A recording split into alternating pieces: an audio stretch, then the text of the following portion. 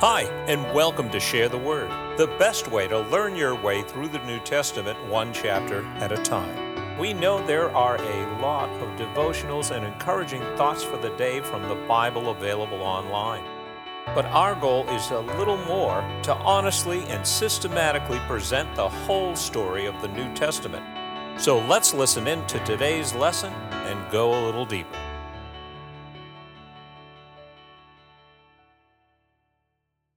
Broken and Spilled Out, John chapter 12. I remember a series of commercials on television designed to make husbands feel, well, like the scum of the earth, frankly. I see them every year, sometimes around Christmas and sometimes around Valentine's Day.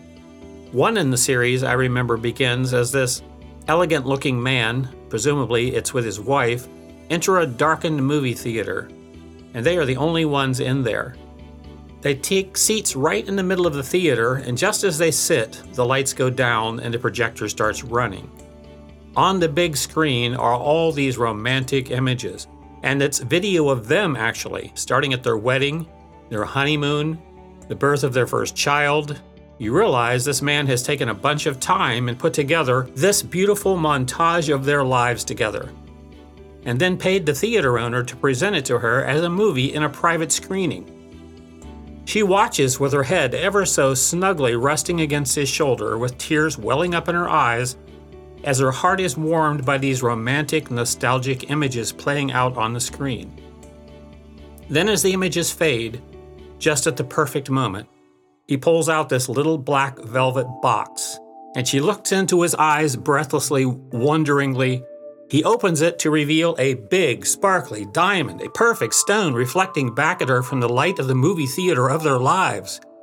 And the voiceover says, "Tell her you'd marry her all over again, because a diamond is forever."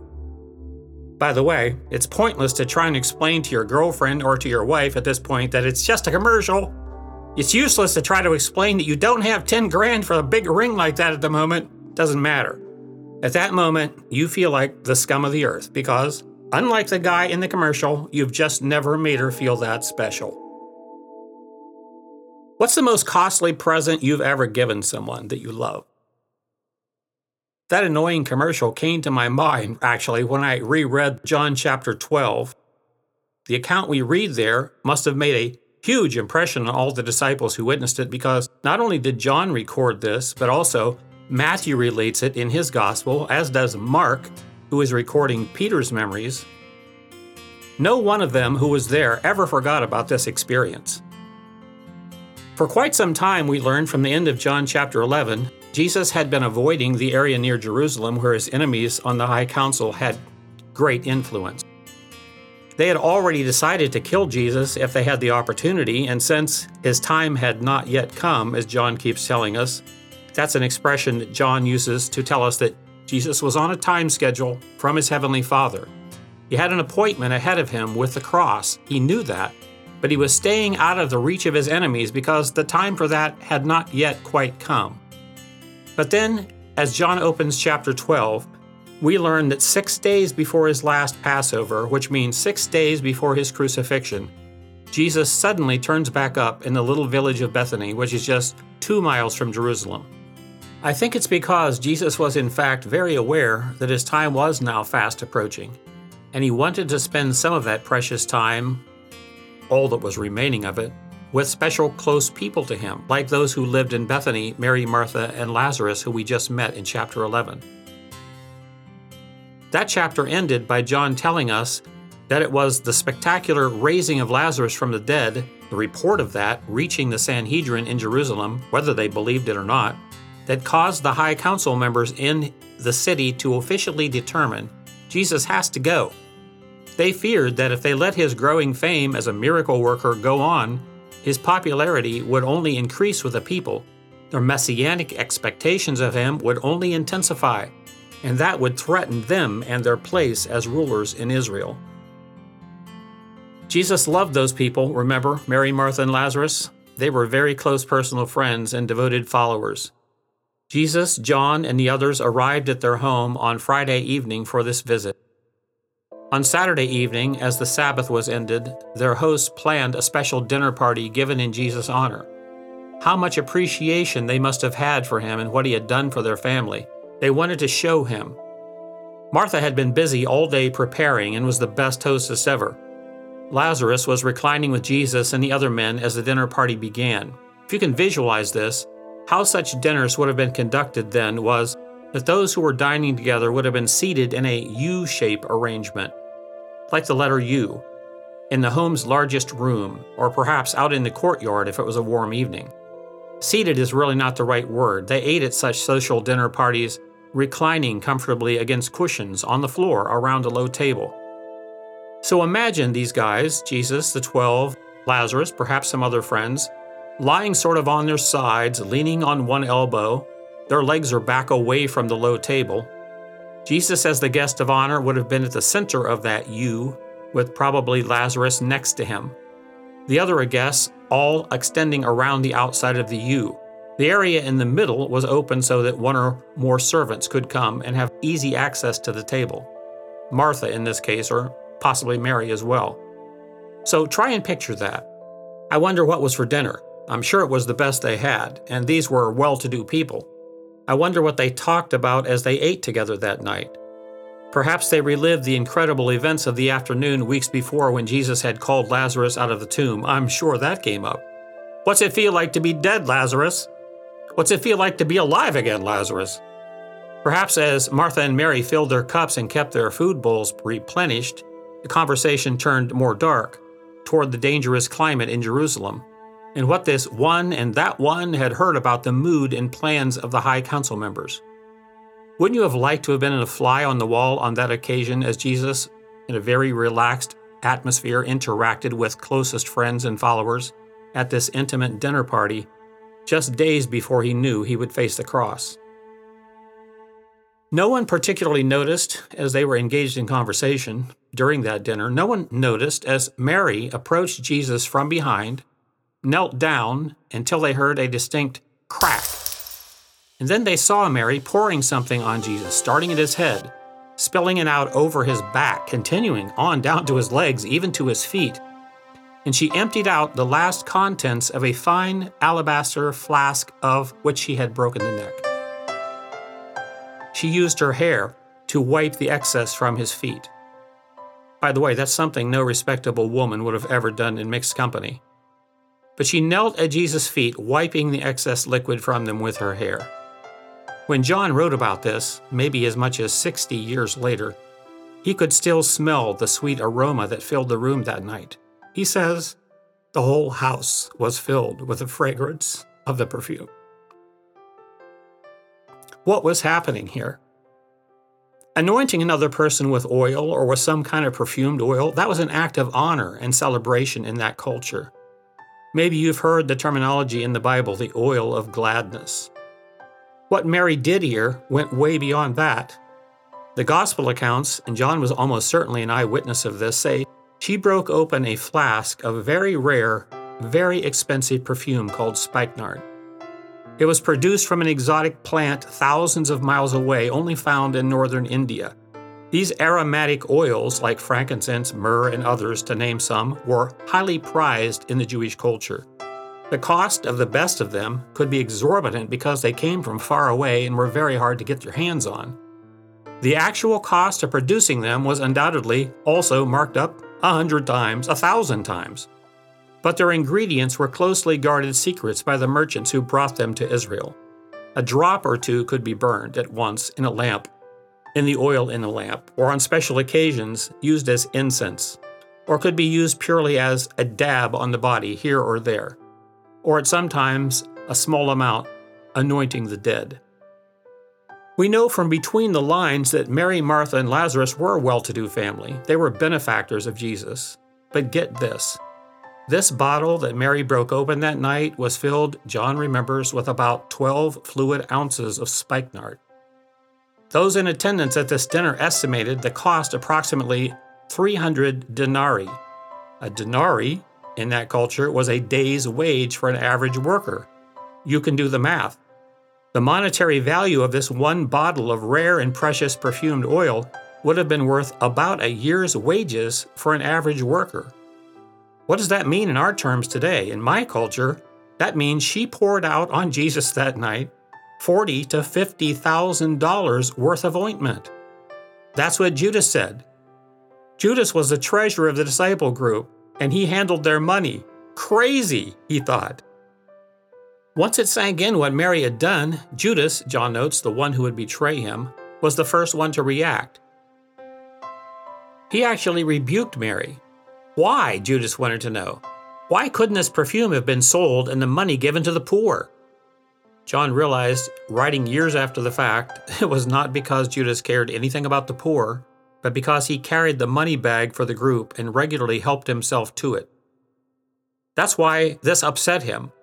Apparently, many of the others in the room were also taken aback, though, and felt that Mary had done a ridiculously extravagant and foolish and wasteful thing. But don't count Jesus among them. Jesus spoke up in Mary's defense. He said to Judas and to anybody else who might have been thinking that way, "Leave her alone.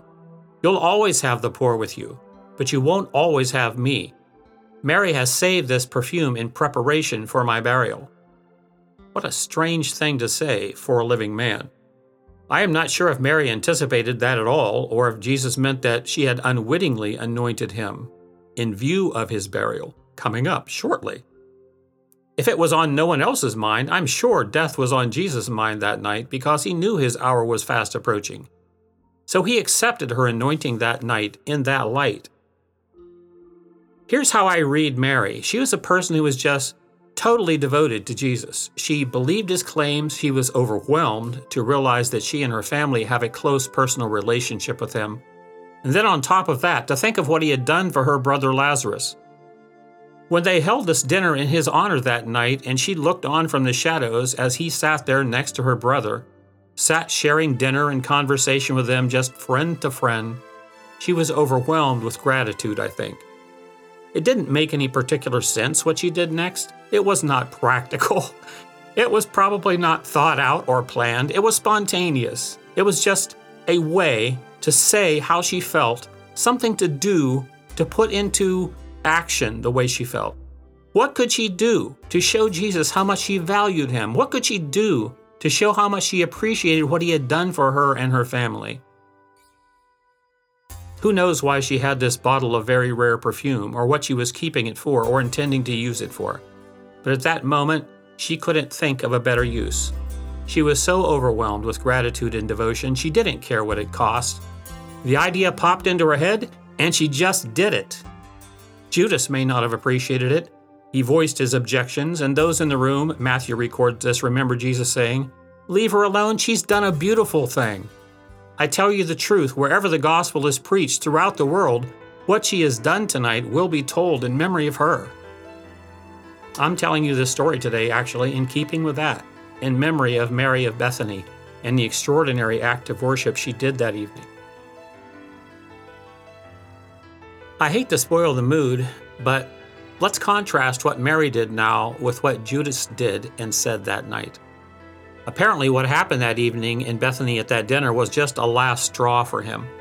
His motivation from the beginning in following Jesus must have been what he expected personally to get out of it. He expected Jesus would become Israel's king after seeing the miracles and the crowd's reaction to him early in the ministry years. But when Jesus ruled out, basically said that's not what's going to happen, Judas realized he was not going to be the secretary of the treasury in the coming kingdom. So now, increasingly, as Jesus is talking about his own death and doing absolutely nothing to advance a political agenda, he's not doing what the Messiah should do. Judas got angry and frustrated inside, bitter inside. The leaders in Jerusalem hate him. And when stuff like this happens, and so foolishly this money is wasted, all that money wasted, Judas could have used some of that. The Gospel of Matthew says, it was just on the heels of that rebuke from Jesus that night that Judas went out to the high priest and said, "What are you willing to give me if I can hand over Jesus to you?" Judas had been into following Jesus thinking, what's in this for me? This is about me and what Jesus can do for me. Mary was into following Jesus because she knew who he was, believed in him, and realized that he deserved her full devotion. She was thinking, what can I possibly do to show how much he means to me? To in some way, anyway, show how much I appreciate him. Can you see why Jesus loved Mary and her sister and her brother so much? These people were totally devoted to him. They understood and deeply appreciated what he had done for them. And in return, it would not be a drip and drop kind of response from them. Mary broke off the neck of that bottle, that priceless perfume, and she spilled it all out. When I go back in my imagination and place myself in that room that night, I can't help but wonder how I would have reacted when I realized what Mary had done. Would I have thought it was crazy? Or would I have thought, man, I wish I had something that valuable to pour out to Jesus? I'm afraid we, and by we I mean me, we think we give Jesus a lot of ourselves, a lot of what we have, when we are really giving him mere drips and drops too much of the time. We think, how much do I really have to give of myself to be okay? How much of my time? How much of my money? How much of the things that are precious to me? We carefully measure it out, carefully being sure we don't overdo it, making sure we don't look too extreme. We, and again I mean me, don't get it as clearly as Mary got it. We don't see with her kind of eyes who Jesus was and what he was willing to sacrifice for us, how selfless he was.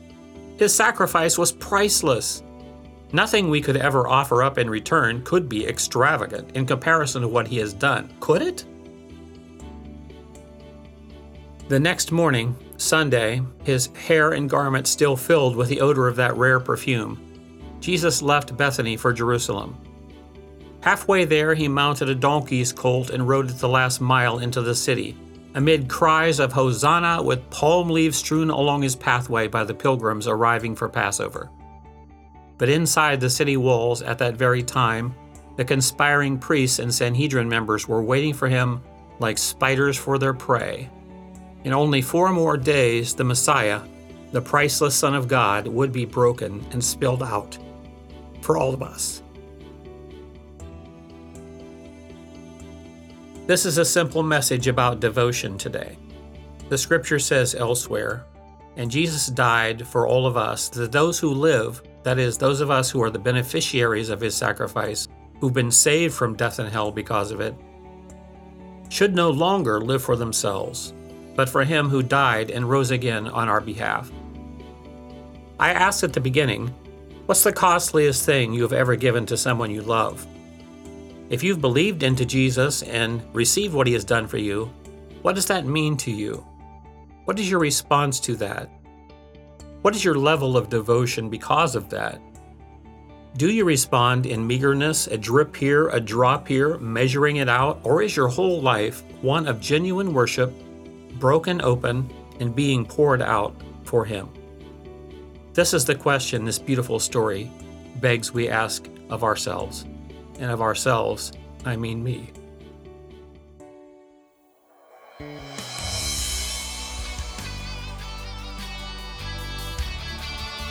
If you're enjoying these commentaries on the Gospel of John, please help us share the word by passing along the podcast to your friends and family. There's no better way to learn the content of the New Testament than chapter by chapter. For more information, visit us at sharetheword.org. From all of us at Share the Word, our blessings and prayers go out to all of you.